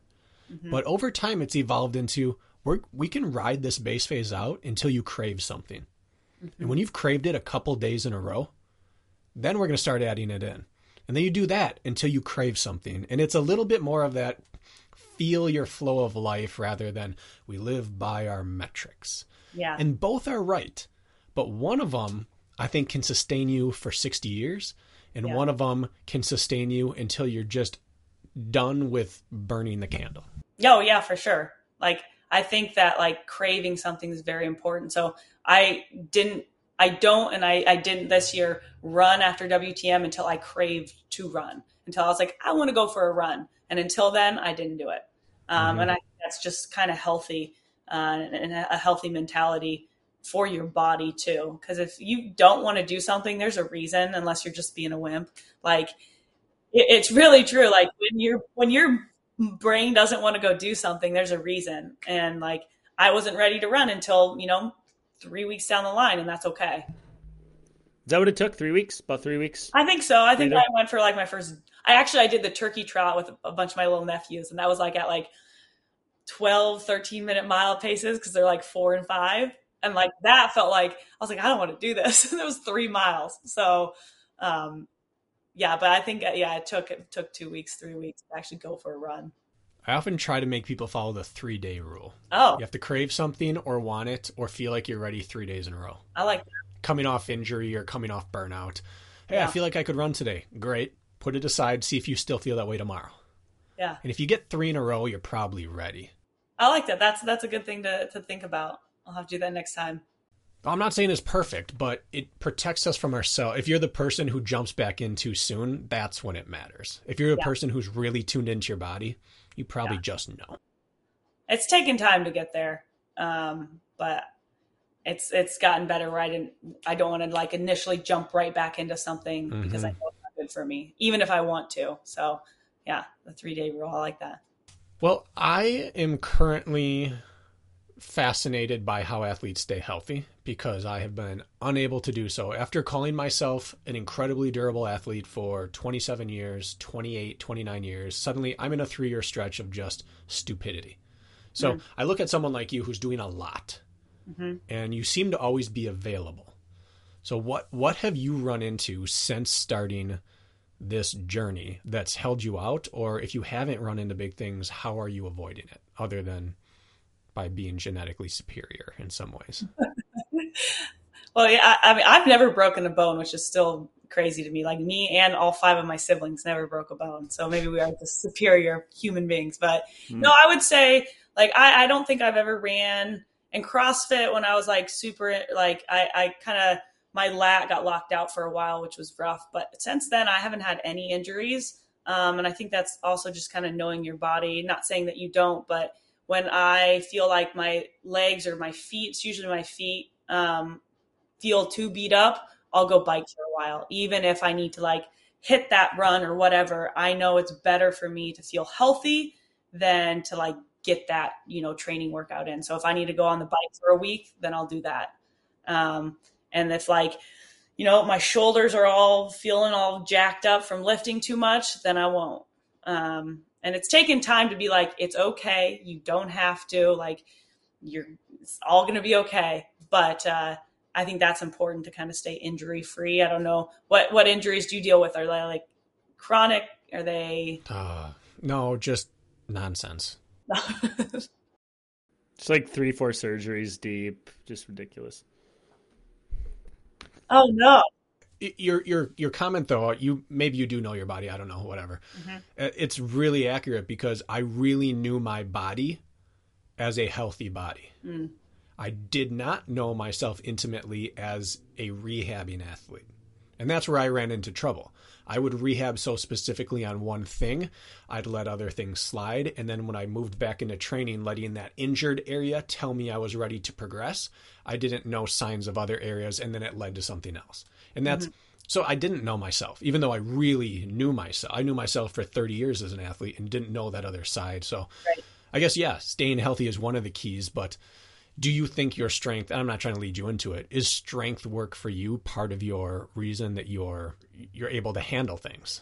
I was just going to say that I would definitely say that my like strength foundation lays the way for like staying more injury free. Not that something can't happen, but like, and like knock on wood, obviously, but I don't feel like my like ACLs are going to tear and things like that. I feel like I've put in enough strength work and foundation that it's going to keep me healthy. And I think a lot of runners out there and a lot of clients I've had, they're afraid to get bulky. They're afraid to get, gain muscle mass. But I think in the like long run, it's going to help them. And they're never going to be, people are always afraid of looking like CrossFit girls or CrossFit guys. I'm like, I don't think you guys realize the amount of food and weight you have to lift for years to look like them. Like you will never, I promise, you lifting a barbell is not going to make you look like them. If it was easy, everyone would look like that. Oh yeah, it's insane. Like I can't imagine the time it would take and the amount of calories and protein I'd have to eat to look like them. But like what it will do is it will help them and help their bodies when they're, running in ultras and doing high intensity or or endurance work. I think that strength is always a good thing to have. That's my favorite conversation to have with my clients is the bulky, I don't want to look like a man conversation with all my female clients in the gym. I'm like, where do I even start with this conversation? I don't want to get too big. Yeah. Like, oh yeah. Oh, good luck. I'm with like, that. you couldn't even if you dedicated your life to it at this point. Like you don't. Anyways, that is my favorite conversation. Yeah. Listen, I've heard it for years. It's Yeah. crazy to me. I have to reassure them, no, it's okay. Mm-hmm. But I get told all the time I'm too bulky for an ultra runner. Like I've been told so many times at start lines or like in conversation with people, like, you're not an ultra runner. You don't run ultras. You don't look like an ultra runner. I'm like, well, okay. We'll see you at the finish line, idiot. Yeah. I always wonder about that because A, that's not welcoming at all. No. But B, at the end of this, whatever we're doing, we're left with what we have in front of us. Right. And most of us aren't pro athletes, and most of us won't make our millions off of running or sport. So at the end of this pursuit of whatever this is, you're left with the body that you created. And you're either going to be left broken and fragile and pretty emaciated, or you're going to be left with a body you're really proud of. And not that we have to be physically perfect to be happy, but if we're not going to make it to the Olympics anyway, we might as well have the body we want while we can control having it. Exactly. That's a good point. Because what's the difference at your local 30 miler if you add or subtract 8 minutes? It's not going to like get you the spouse you're looking for. You sure the people are out there like asking what their time is? Yeah, you look okay, but what's your PR? It's not going to get you a promotion at work. No. Yeah, it's definitely like what you feel, how you feel in your body, what you look like. That's important. Yeah. Looking good matters, whatever. We all know it. All right. And it's a nice side benefit of what we do as athletes and what we train for. We got lucky with what we chose or what chose us because the benefits on how you look is nice. So want to be respectful of your time and mine because I got a jet here shortly. We have a winter snowstorm here right now, and I have clients in just over an hour, and I don't know what traffic's going to be like. But yeah, thank you. I'll probably drive as long as I'll be training, like when it's all said and done. But you know how that goes. So, you know, you're all in on things. You say like, "Frick it, if I'm in, I'm all in." So, what is Katie Knight all in on right now? And what did you just say? Frick it? No, did I say frick it? You're like, did I say frick it? I don't know. I think it sounded like it. Huh. I can't even. Oh, I didn't even know it. You're censoring yourself. It's really good. We got some messages about me with a potty mouth that I'm trying to work on. Sorry. So, I think I said a few curse words. I tried not to. It's okay. It says explicit on our episodes. Oh, okay. I've just never heard someone say, well, frick it. Frick it. Unless there's... I don't believe that was intentional, so that's my subconscious. I'm going to have to rewind back and listen. What are you focusing on right now? What's coming up for Katie Knight? Like I said, I'm building back strength, building back muscle. Go Ruck Games is a big focus. And then I'm in the lottery and kind of have some things and work hopefully to do Leadville bike race into the run. So that's a big goal of mine. It's called Lead Man. Get a pretty cool like battle axe, I think, if you do it. So wait, what's the details of that? Is that like the Leadville 100 miler? There's a 100-mile bike race, mountain bike race, and then the next weekend is the 100-mile run. So you do them back to back. I know like a couple people who've done it. A lot of people have tried and they don't succeed. So I had a roommate try. Yeah. Didn't finish the bike. Didn't finish the bike. Yeah. Was not ready. Didn't make it to the run even. But no. So that's something I kind of want to be all in on. Building out 2023 race schedule, looking at some of the toughest endurance races, which I kind of want to go more into. Not that I don't love OCR and Tough Mudder, but I kind of want to like find things that I can like check off my list. I'm more so an athlete like that. Like once I've done something, I want to go to the next thing. I don't have to keep reclaiming that title, which I tried to this year. But so that's what I'm kind of all in on. And also all in on like my training programs and clients, and then working with some sponsors and kind of doing like the whole like brand method. I was going to say influencer, but I'm not. I refuse to say that I'm an influencer. So good for you. Working with brands. Its title is this episode will be Katie Knight, influencer. Oh, please, gosh, no. I've tried to stay away from that title, no matter like whatever brand or, sponsor I'm talking with. I'm like, I am not an influencer. I'll represent your brand. It's part of my daily life and I want to use it, but like, I'm not going to influence. Well, I guess you influence people to use it. I don't know. I don't like the word either. Yeah. It seems like for like children who can't hold any other job but like show their ass on Instagram to make money, and that's the problem with the word influencer. Yes, that's in my opinion. It's got a negative connotation behind it. So you're sinking your teeth into the ultra realm, obviously pretty heavy, and then getting the pointy end of your spear ready for some of these like hybrid type events. Yeah. But ultras are kind of the theme throughout. These have stuck. You're going to start checking off some longer curiosities. Yeah, I mean, like when it comes to like the hardest endurance races in the world, it doesn't really include barbells, right? So it is more ultra endurance focused. So that will be the goal for this next year.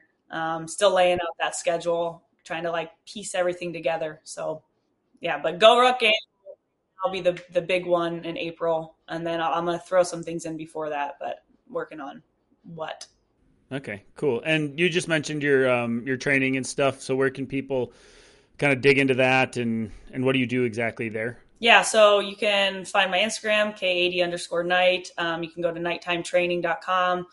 So I have like a hybrid program, which is like kind of what I do, just not as intense or not as much volume.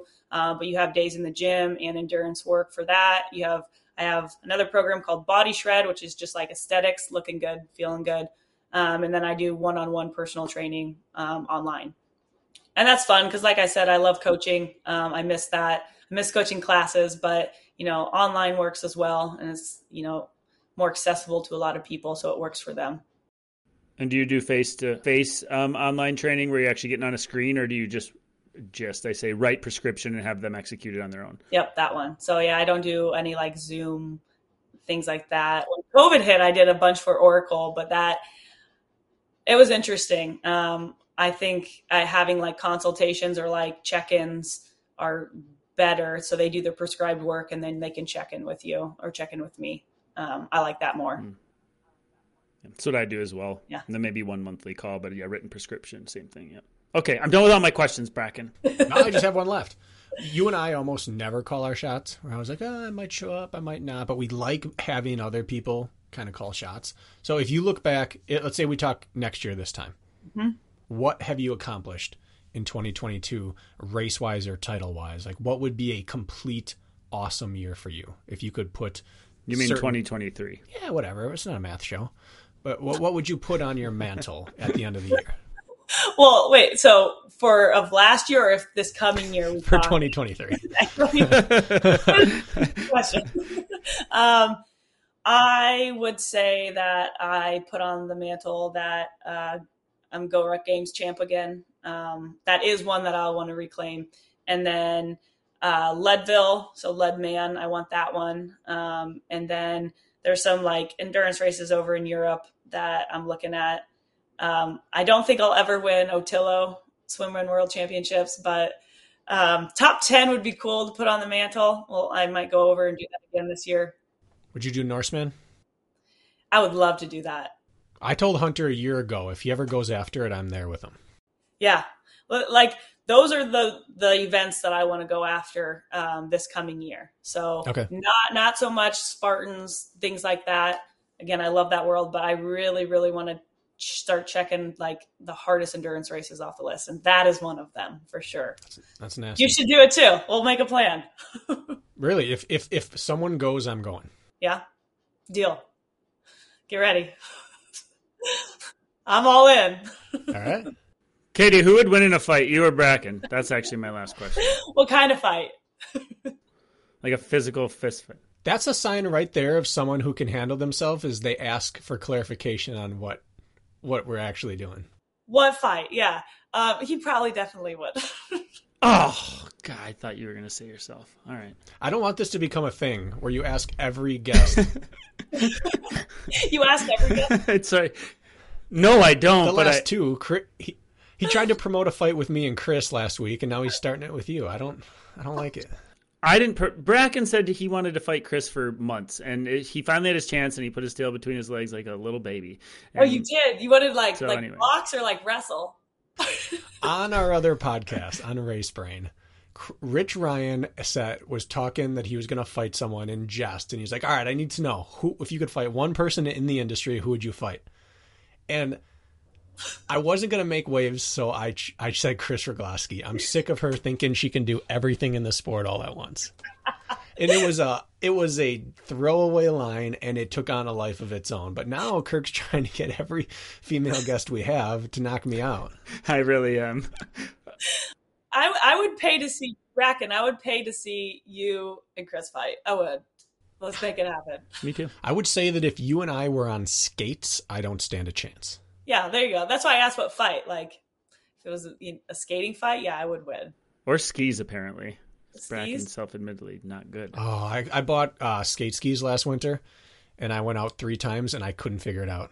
Me too. It is so hard. And I was like drenched in sweat. I was like, why is this so hard? I know how to ice skate. Like, what the hell is happening? It's a very different motion. I could not skate ski. And I want to blame it on, it was like drizzling and icy, but it doesn't matter. I couldn't skate ski. So I have to go get a lesson this winter. I don't blame you. It was like, I went up to the mountains a couple times. There's a track in Boulder, and it was so hard. Like, I kind of got the hang of it, maybe to the point that I wasn't falling. So I get it. The front of my shins were just on fire. I was gasping and yet doing no work. It's hard. It's a hard sport. Ugh. Props to them. I picked it up right away. Come up to Minnesota. I'll give you some lessons, Bracken. There we go. The first time I went out in my winter running gear, and the second time I wore sweats and a hoodie, just so that no one would think that I took it seriously, because I was embarrassed for what I was about to do. Just look like a homeless boy. Wait, did you show up in like your craft tights and like the whole first kit time, looking like a pro in skis, and then you just I had craft tights, a Salomon top, I had sunglasses on, and the second time I wore my painting outfit. Snow pants. It was so bad. I totally get it though. Okay, this is turning into nonsense. Okay. And it's time to finish, and I have to go. Cool. Well, thank you for having me. This was super fun. It was a fun chat.